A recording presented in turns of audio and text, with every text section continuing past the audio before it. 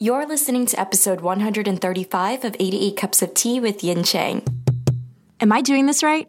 Hi, I'm your host, Yin Chang, and thanks for joining me on 88 Cups of Tea.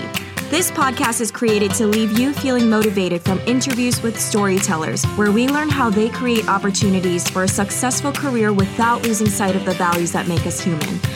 Whew, that was a really long run-on sentence.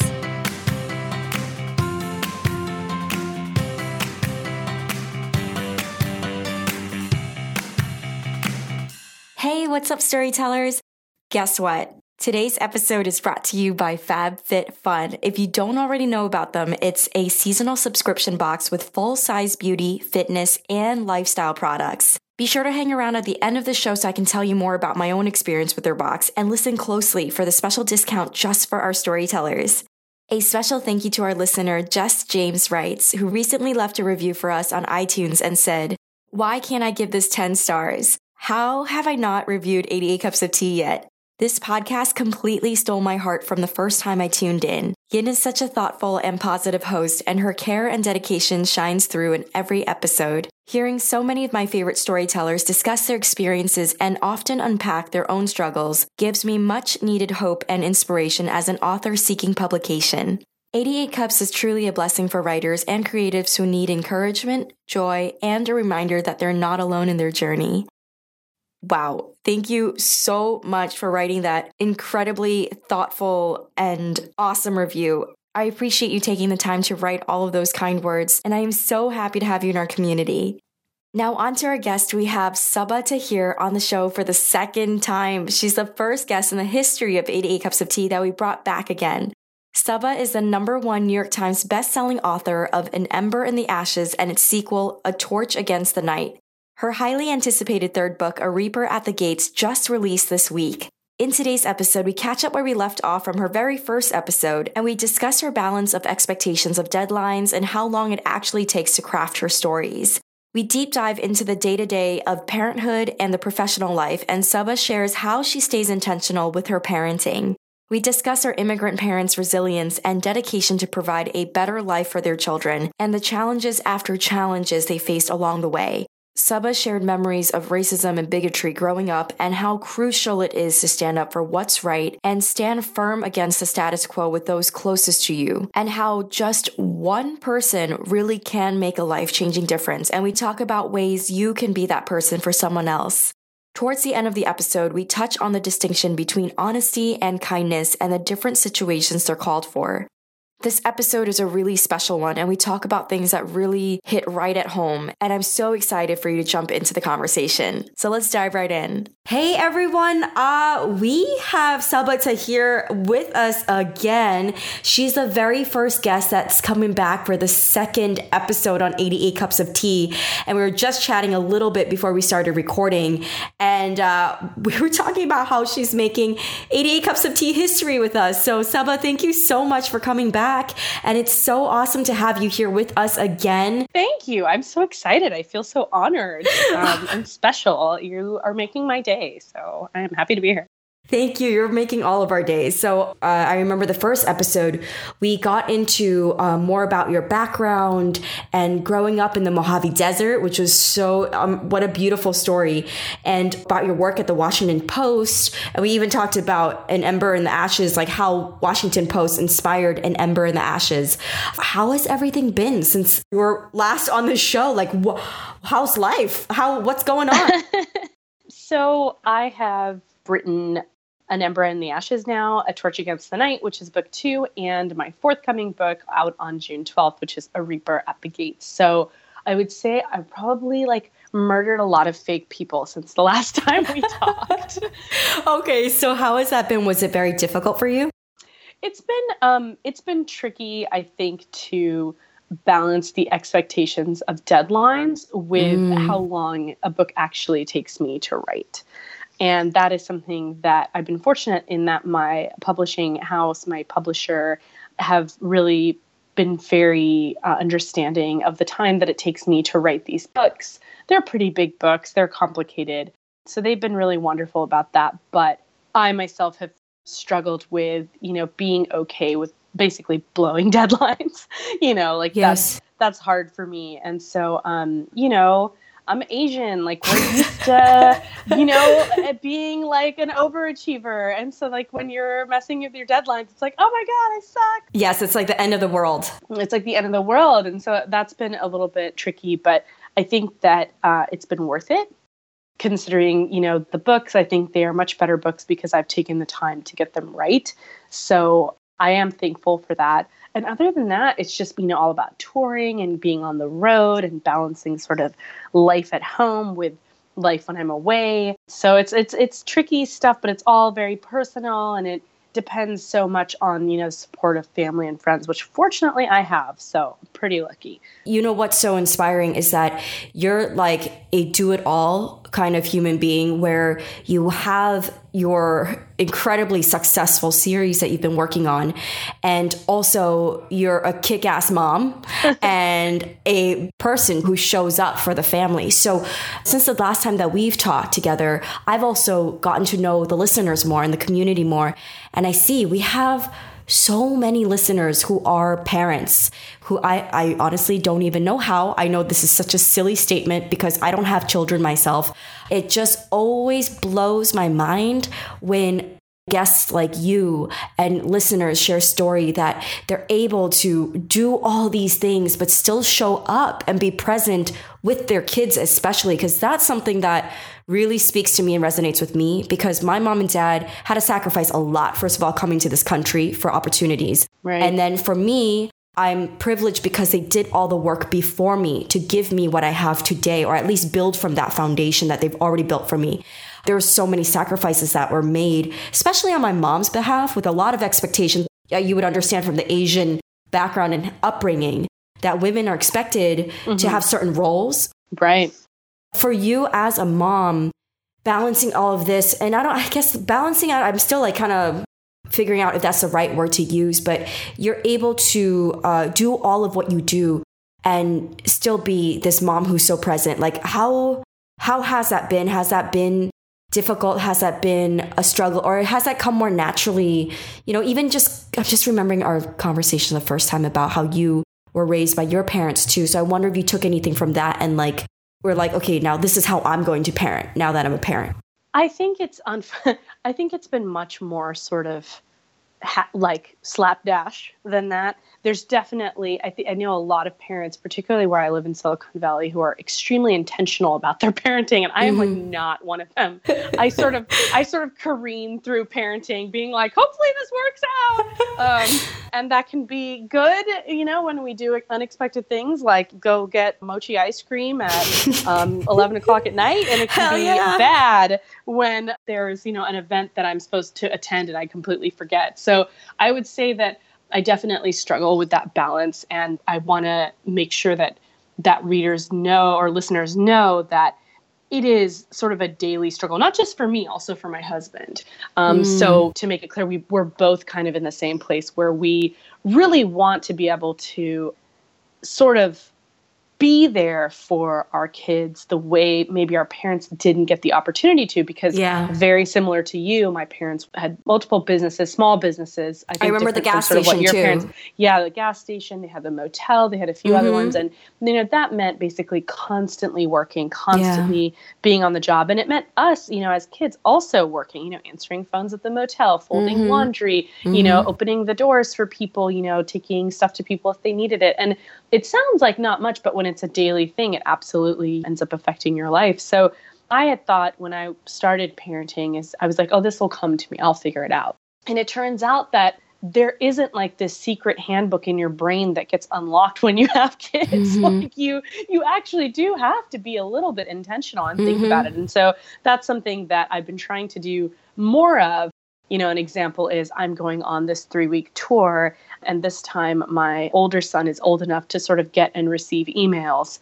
And so I'm going to be sending him daily emails just to kind of let him know, hey, what's going on? This is what's happening with me. This is what I'm traveling to. This is the interesting thing I learned about this place. And this is the funny thing I saw, in the hopes that it will sort of help him understand what it is I do and maybe why I do it. Yes, and also inspire him too, to see that you have a dream and you go after it and you're making it happen. Exactly, because that I think that has a big impact on kids, knowing that hard work is a fact of life.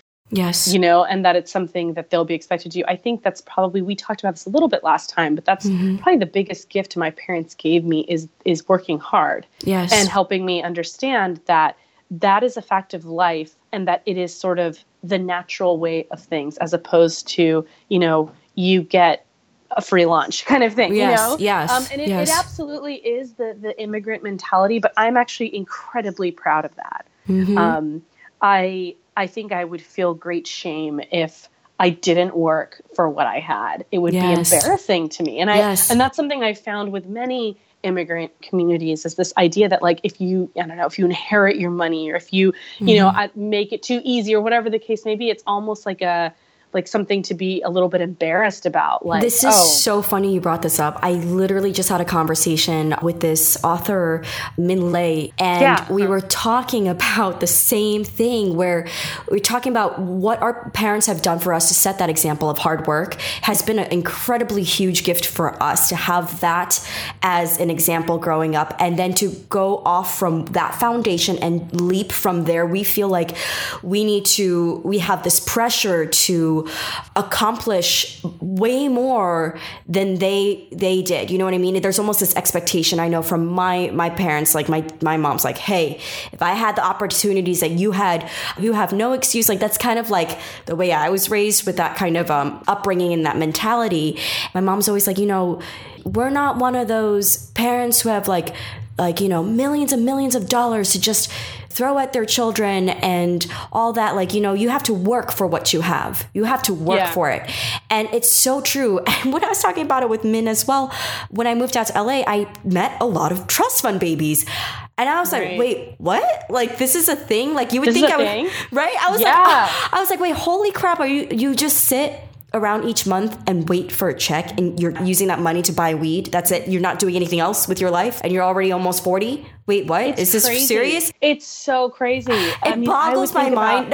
Right? Like, I would think about like what I could do with that. And I remember that. And it's really fascinating, because it's actually some of my closest friendships are with people who, when they were younger, also struggled, or their parents struggled, right? Yes. Because there's like this intrinsic understanding between you that what you have now can be taken away.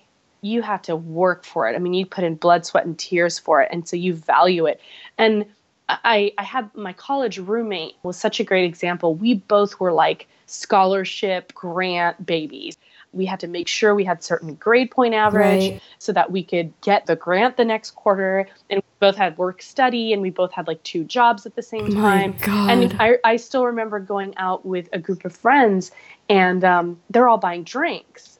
And, I ordered, I genuinely didn't have money in my account. So I ordered like a water. And they were, some of them were sort of teasing me. They're like, oh, like, we know you don't drink, but like, can't you even, like order a Coke or something? Why are you such a stick in the mud? And it was so embarrassing, but I didn't want to say anything, I was just like, and so I was just like, yeah, I am a stick in the mud. But my friend was the same. She did the same thing, and then, we both walked home, and we were both really quiet as we walked home. And I was just like, I'm really glad you were there, because I would have felt terrible if I had been alone. And it is one of those things that I think you immediately understand. It's also something, and I wonder if you've experienced this, that when you're in a place like, for example, I was just at BookCon, which is this huge, book conference where, fans get to come in and meet readers and stuff. And as I was there, I was walking out of a black car, like a, sort of a really nice car that they use to drive authors around, walking into a convention center, and then being escorted to, my panel and my line, and treated super special. And it was like this incredible experience, but it also boggled the mind that it was like, wow, I got all the way from where I was to here. And I cannot believe that arc.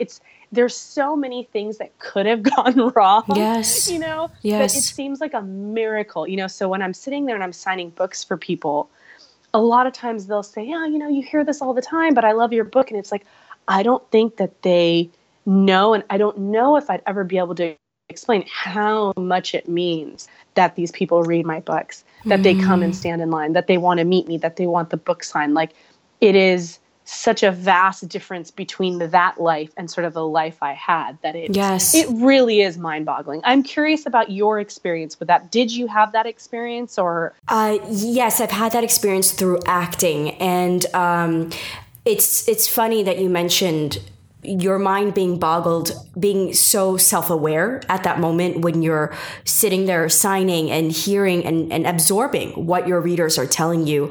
And it kind of like makes you feel like it's an out-of-body experience, right? Because that's how I felt, where I'm just like, who, me? That kid who got picked on in elementary school, got made fun of, whose first language was Taiwanese, even though she was born in America, in New York, who had to be sent to ESL class. Like, the one who, was called like really mean names, like whether it's ugly or whatever, like me, like, you want my autograph? Like, what? Right. What? It's like, so for me, I'm just like, wait, where are we at right now? But also, when it boggles my mind, but you know what, the thing is, I thought my mom would have the same reaction, where she would be like, what? But she was more so like, you just keep focusing on your work. This is something that comes with the work, but you keep going, because at any moment, at any given day, this can be taken away if you are lazy or you choose not to put in the work.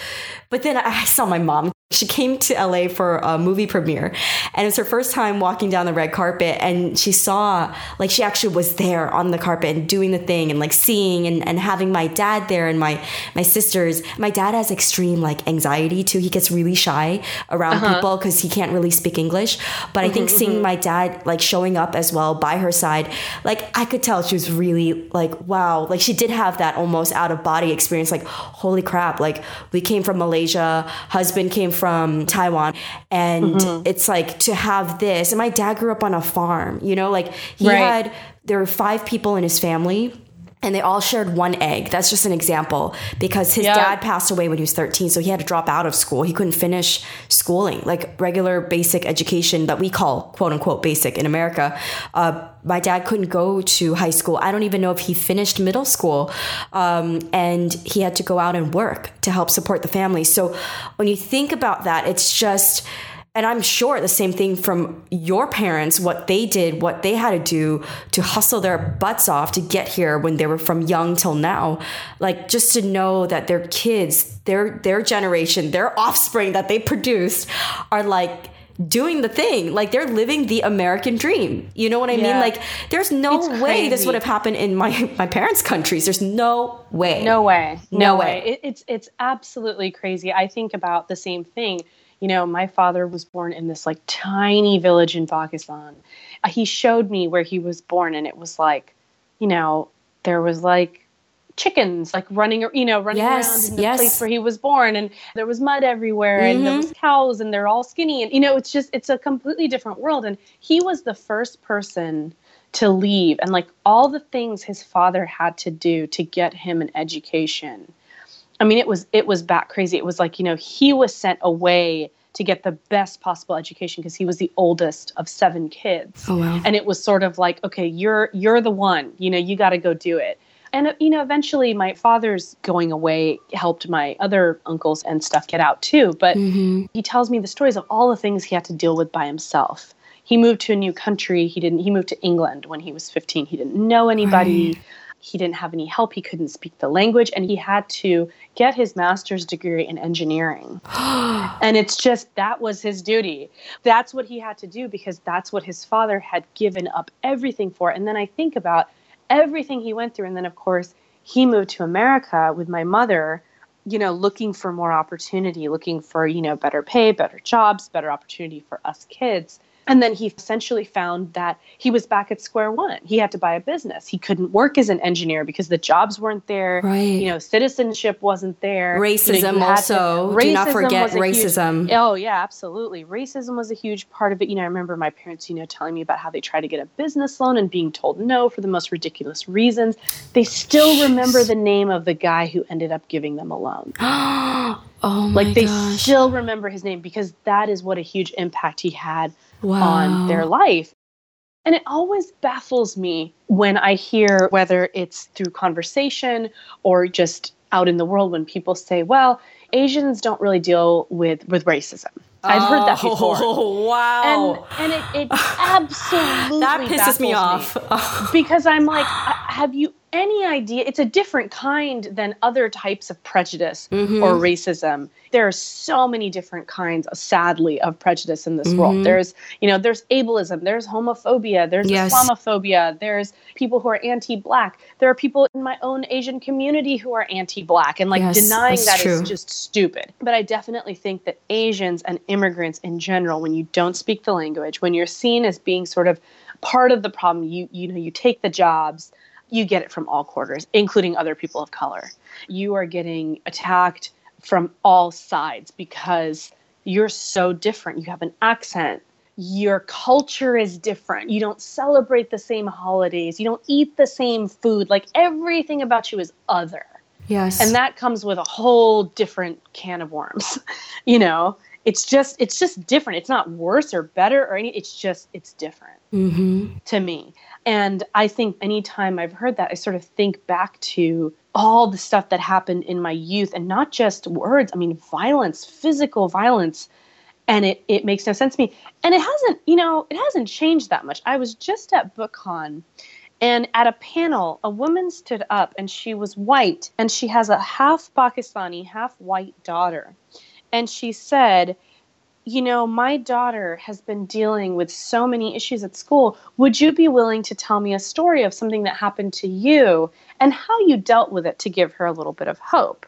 Now, first of all, I was like, oh my God, like, don't cry, Saba. Like, you got to keep it together. Right. But the other thing is it hurt me that that's happening in this day and age. Yes. And I told her a story of something that had happened and how I dealt with it. And then she came up afterward with her daughter, who was absolutely beautiful. And she said, my daughter doesn't think she's beautiful. And oh my God, I would cry. It was so sad. And all I could say was, one day you're going to get away from there. You're going to get away from these people. You're going to get away from this place. And your life will begin in a different way. And that's not to say you're never going to deal with this again. You 100% will, but it will get better. That's all you can say. But it felt so inadequate. Can I ask you if you're comfortable with sharing that story that you shared with her? Sure. Yeah.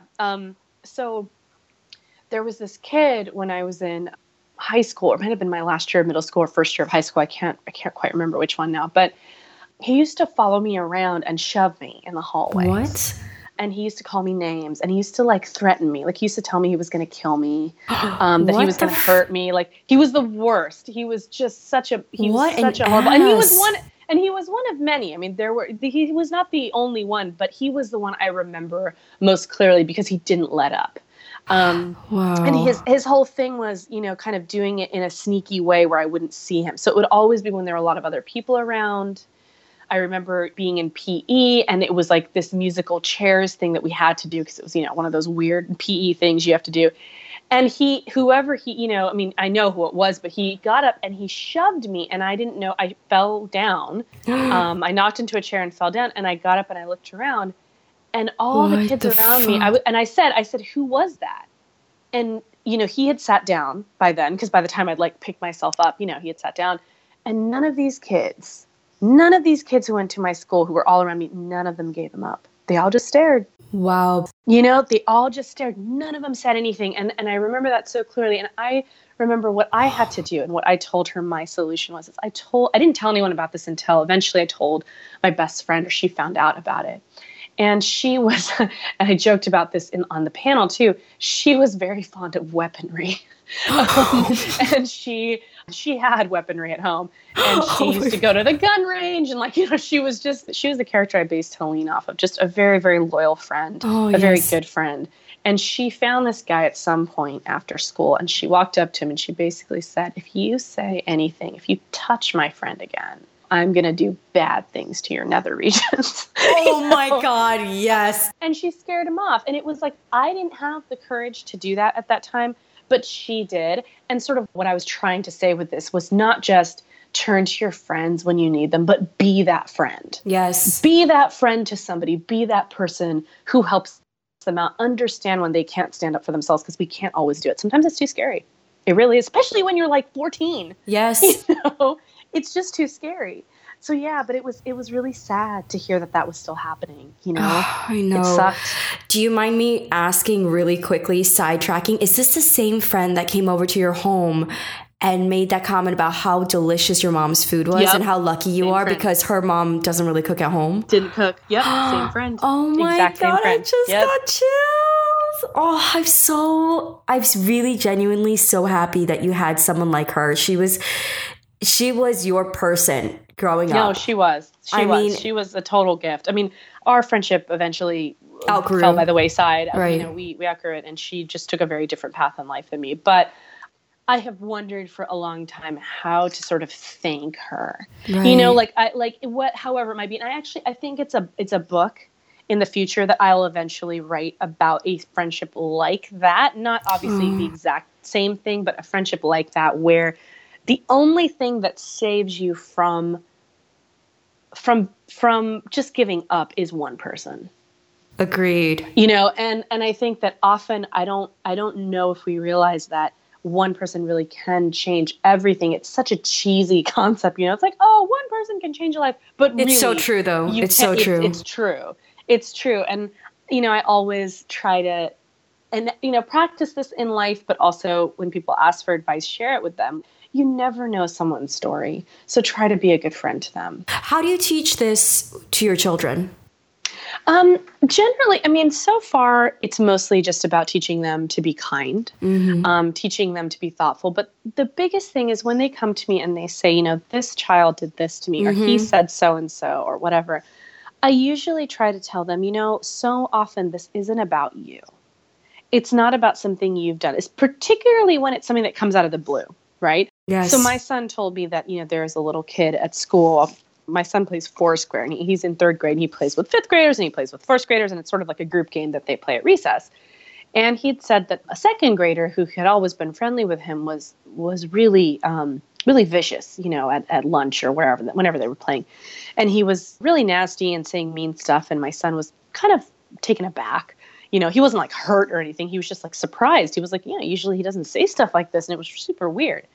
And so first of all, I was impressed that he was able to not be angry, but be concerned, right? You could tell that he wasn't like, that kid's a jerk. He was more like, oh, I hope he's okay. You know, he understood sort of intrinsically that it was probably that there was something wrong. It gave me a chance to say to him, hey, man, you don't know what's going on with his life. You know, maybe something happened at home. Maybe someone got mad at him. Maybe he has an older sibling who snapped at him, and then he felt like he had to snap. You know, I was like, think about how you feel. You know, if I yell at you because you do something bad or wrong or naughty, and how it makes you feel. Of course you feel guilty, but you're also angry. You're angry that you've gotten in trouble. Then you often take that anger out on your little brother, right? By snapping at him or being like, you know, get out of my face or, you know, whatever. And I was like, you know, this might be the same thing. So that's how I try to do it. But it is a case-by-case thing because sometimes people are just assholes. Yes. You know what I mean? That is true as well. And that is do you bring that up as well to your sons? I do. Okay. I tell them, I'm like, you know, sometimes people, and I don't say assholes, but I say, you know, sometimes I do. Some humans are donkeys. Bad, that's all. Some humans are jerks. You know, so I have said, you know, some people are just mean. They're just mean. And if you find someone who's generally not very nice and who's mean to you for no reason, yes, they might have something going on, but that doesn't mean that you don't stand up for yourself or for your brother. Yes. You know, or for your family. You still have to stand up for yourself. And you never know. There is the opportunity to say, hey, you know, you seem pissed off all the time. Are you okay? And sometimes that works. And people are like, actually, you know what? I do have a problem. I have done that with people where they just seem really angry. And I'm like it actually happened at my kid's daycare with a woman who worked there. She was always just super mad. And she was like kind of nasty to the kids. And it was super weird. And I remember one day I asked her, I was like, are you okay? Because you seem mad all the time. And I don't want to make you feel bad, but at the same time, it's kind of affecting my child and it makes him feel bad. And she just kind of paused and she started talking to me about sort of what was going on in her life. And it was really hard. There was no question. She was going through a hard time. But I think it just made her aware that she was taking that out on children. Not in like a physical way. You know, she was just you know, snapping and being short-tempered. But that had an impact. And kudos to you for bringing it up so kindly. That's very inspiring. I mean, I have to be completely honest. That is not always the case with me. Sometimes I am like, what's your problem? Like I absolutely lose it. But someone did that for me one time. It was an older woman, and I was like some rando place. Like I was at like Target or something. Right. And I was buying medicine because my son was a baby. My younger son, when he was little, he was sick all the time. So I was buying like, baby Tylenol and stuff. And I hadn't been sleeping and I was really tired and like all the things, sort of generic stuff you hear about parenthood when you're, you got a sick kid, especially when they're an infant. And I'm standing there and like someone cut in line and I was just like, excuse me. Like I was pissed off, And the guy was like a total jerk and he was just like nasty. He went ahead of line and got out and I was like steaming, like, really, really frustrated. And the woman behind me is this much older woman and she was just like, hey, that was really rude of that guy. Are you okay? And I was like, I almost wanted to cry because it was like such a kind thing to do. Yeah. And she was like, do you have a sick child? I saw you're buying medicine. I hope you don't mind. And I was like, yeah. I was like, I was like, it's not serious, but it's just, I haven't slept. And just having another human treat me as a human was like an eye-opening experience. Yes. Yes. Which is terrible. It's a terrible thing to say, that being, treating someone else as a person is eye-opening, but it is. It's often why, so often when there's like any drama on Twitter or anything, I try to stay out of it because I'm like, you know what? I don't know what your thing is. I don't know your story. I don't know what you were going through. I'm staying out of this. I'm not getting into it. If someone at some point has an issue with me, I always prefer they approach me personally as opposed to like putting me on blast, So I kind of try to do the same thing to other people. And I think it does all tie to seeing people as people, right? Yes, absolutely. But also consider all the times where we are not seen as people, right? Yes. So that gets frustrating too. Like it is one thing to be like, okay, I'm going to be nice and I'm going to, be kind. And then it's something else when you're nice and you're kind over and over and over again. And it doesn't matter and it doesn't have an impact because at that point it's not getting you anything. And then you've got to start fighting, and that's just how it is. I mean, in my opinion, obviously my opinion. No, that's a really good point. That's a really good point. Kindness isn't always what's called for. And I think that's a really important distinction too, is that there are many cases in which it is important and many cases in which, honesty is what's called for. It's about the nuance of being kind to a person who may be a jerk to you. That is not the same thing as if somebody is saying offensive things that you like. I don't believe you have to be kind in that case. I absolutely do not. And that's another thing I've tried to teach my kids is that, if someone is being horrible, you fight back. And I think that it has been the case where I wish more people would fight back. I wish more people would stand up to that relative of theirs that's like a complete bigot and say, I don't care if it's how you were raised. I don't care if it's what you've been taught. I don't care what your history is with prejudice and bigotry. You need to change it. I know that conversation is happening, but it's like particularly with people who are not people of color, I think that is an important conversation that allies need to have. Yes. They need to have and say, you cannot treat LGBTQ people like this. You cannot treat disabled people like this. You cannot treat immigrants like this. You cannot treat Black people like this. You cannot, you cannot treat Muslims like this. Like you have to be better than this. And I think it's so important that those conversations happen. And that is where I believe respect is important, but I don't think that kindness does jack. Yes, agreed. No, I agree with that. And also there's only so much that we can say as well, being minorities and also women. And eventually also no one's going to listen. They won't ever understand our hardships or what we've been through or what our families have been through or the sacrifices. So it really does take allies. Like I don't want to say they and us because that's, but it is realistic where white people saying these things, for example, the ones who are full of hatred and bigotry, their family members do need to stand up, or their best friends or their loved ones that they feel like they can truly connect with and like almost mirror themselves. And they're like, oh, dude, wow, if you're thinking that, then man, I must be a dick. You know what I mean? Like, that's where it really happens. This is something I always have at home. Like, I mean, anything that, conversations that really like rub me the wrong way at home, even if it's my elders, I will go forth and just squash that shit. Oh, I do. And we end up in huge arguments. Absolutely. Well, just, I think about, within, so I'm thinking about specifically the South Asian community, homophobia, anti-Blackness, anti-Semitism. Like, these are things that are real things in the community. Like, I would love for them to not be real. It would be awesome. But that's a lie. They're a real thing. And those are things that, just like in the white American community, people need to stand up. In our own communities, we need to be able to stand up and say, hey, this is wrong. Yep. These assumptions you have are wrong. These stereotypes that you subscribe to are wrong. These things that you say are wrong. And it's like, I totally get exactly what you were saying, this idea of like, your elders and stuff. But what you do, I think, is important. And I would hope that other people would do it too, that even if you're offending your elders, that is how things change. Yes. Otherwise, they're not going to change. You're just going to keep, out of a desire to not offend and a desire to sort of keep the status quo, you will keep the status quo. Yeah. Because the truth is, we've all benefited from people who fight. Every Asian person in this country, every Muslim, we've all benefited from the fact that African Americans took the brunt. I mean, they took all of the pain of the civil rights movement. I mean, they're the ones who did the work. It's true. And we're the ones who benefit. And the absolute least we can do is to make sure that our own communities treat them like human beings and see them like human beings. Yes. That they treat them with the humanity that they deserve. Like, it's just such a strange idea to me that we wouldn't do that. And I'm talking about with all groups, not just African Americans. Like I said, there's a lot of anti-Semitism. There's homophobia. There's all these things that we sort of kind of ignore, You might hear something at a party, or you might hear one of your cousins say something, and you let it go. Because I think also the problem, yes, easier to let it go, but also the problem is people not having the confidence in themselves. I think it's combined with them not believing that they can even make a difference. Our allies need to stand up and say something.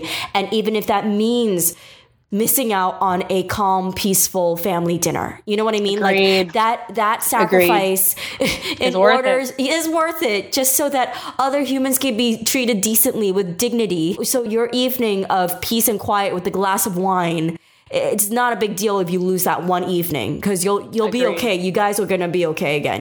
And people need to believe in themselves more, that yes, I can make a difference. My one person, look at your best friend growing up.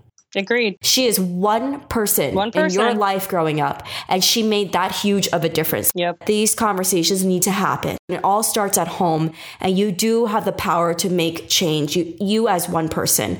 I'm so grateful that we had this conversation. Me too. Yeah. And I'm really sorry. I have a call at 12:45. Yes. And oh my gosh. been calling. Yes. Okay. Of course. This went by in like no time. I know. This just disappeared. As usual, it was wonderful to talk to you. Thank you so much for your time. And please tell everyone where they can find you. I'm sure they're already following you, but just as a reminder, just in case, where can they find you online? The best place to find me is Instagram. I'm at Sabaa Tahir. It's at SAB as in boy, AA, T as in Tom, AHIR.